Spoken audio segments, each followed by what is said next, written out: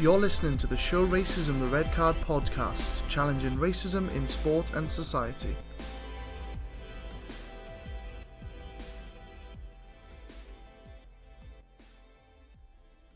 Welcome to episode 5 of the Show Racism the Red Card podcast. I'm your host, Jason Webber. In this episode, we speak to Cardiff City footballer Sol Bamba about racism in football and society. It's been a while since our last episode, but we have some exciting plans ahead and some brand new feature shows. So make sure you subscribe to be notified of all future episodes. You can also join in with a discussion or submit a question by emailing us at podcast@theredcard.org or by using the hashtag SRTRCpodcast on social media. I hope you enjoy the show.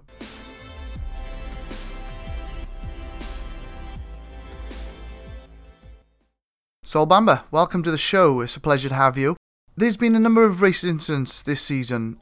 Has racism been something that you have experienced, either personally, outside of football, or as a professional player? Growing up as a young kid in France at the playground, when unfortunately you got some white kid doesn't want to play with you because of the colour of your skin, and obviously at that age it's difficult to understand. So you go back home and ask your brother and sister and your mum and dad. That was my first experience of it. I've been fortunate enough to know having received it on the pitch, during when I was in this country. Outside the pitch, it happened a few times. Like I said before, the typical stereotype when the black guy is in a nice car, is either a sportsman, footballer, or footballer in this country. In different country, it can be different sport, or a drug dealer, or a rapper. You know, those kind of things. So unfortunately, that's what people associate black people with the success, and that's something we definitely have to work on. And have you played with any other players that have experienced it themselves as well? In my team at the time, when I used to play for the national team, a few players used to play in Italy, Germany, even France, been receiving it a few times, and we talked about it when we were in camp, and we were giving each other advice and how we should react. And I think first and foremost is you have to talk about it, you have to say it, and obviously it's been well documented what Raheem Sterling did, and I think that's the right thing to do. You have to talk about it and make sure it's out there, and the people who does that have to be punished. And how does it feel to be on the receiving end of racism, both as a professional player but also personally as well? It affects you as a person, first of all, and obviously if it affects you as a person, it definitely affects you as a player, because we always said that any sportman will tell you that if everything is good on your life at home with the kids, with the wife, if you got one, you're on the right frame of mind to perform properly. So obviously if you're in the pitch and you receive abuse, racist abuse in particular, can't do your job properly, that's impossible. So it does affect it, and it's very, very difficult to take it and just get on with the job. But unfortunately, we have to do that and be professional. So we try to put that on the side and carry on doing the job. But after it, like I said before, you have to go out and speak out about it and make sure it doesn't happen again. And what advice would you give to a young player receiving racism in football? A young player, I think he definitely have to report it to a teacher if he's just a young kid. If he's a young player, he have to say it to the coaches or to the staff to make sure they can deal with it properly.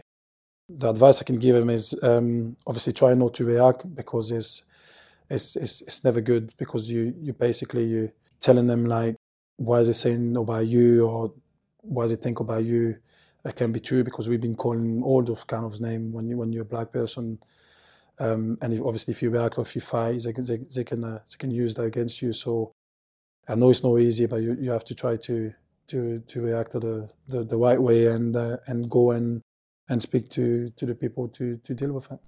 And how do you think that we can challenge racism both in terms of football and society, particularly with our next generation of young people?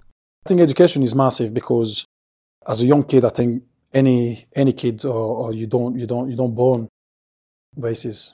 You know, so it's the way you've been raised from your mum and dad, from your family, the area you're coming from. So the education is massive, I think, and I think it's to the parents have an important job to do in terms of how it's important to be judged not by the colour of your skin and to make sure everyone is equal, whatever his colours, nationality or where he come from. That's a big part. And in the media, it have to be the way we talk about black player in general. You have to be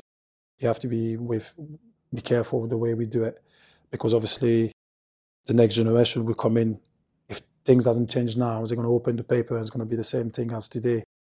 And the young kids growing up, if we change it now and they see in the media there's no difference between white and black, they're going to know that's the right way and they're going to follow it. So it's massive. We do it right. And what would you say to a young person who has experienced racism, particularly within school?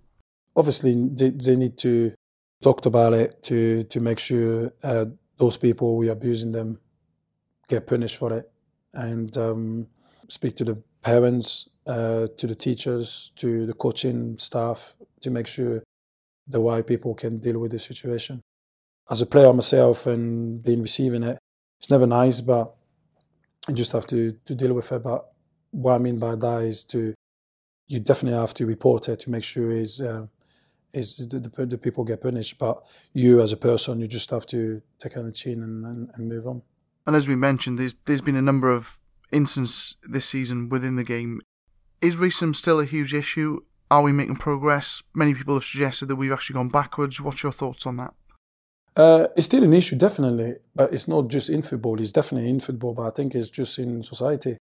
I think the fact in a week we got two big, massive racist incidents in the space of a week, with the London derby between Arsenal and Tottenham, when the banana skin had been thrown to Aubameyang, and a couple of days later we got the Raheem Sterling incident. So obviously in a city like London, the most probably diverse city in the world, so that's worrying, and that's definitely telling me we still a long way to go.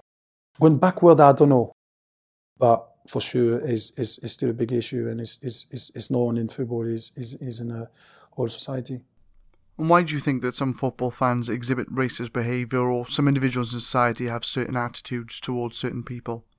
Well, that's the question we ask ourselves, because obviously we are the receiving end of it. So it's difficult, because we just think it's probably ignorance, because, if you know better, you won't do that.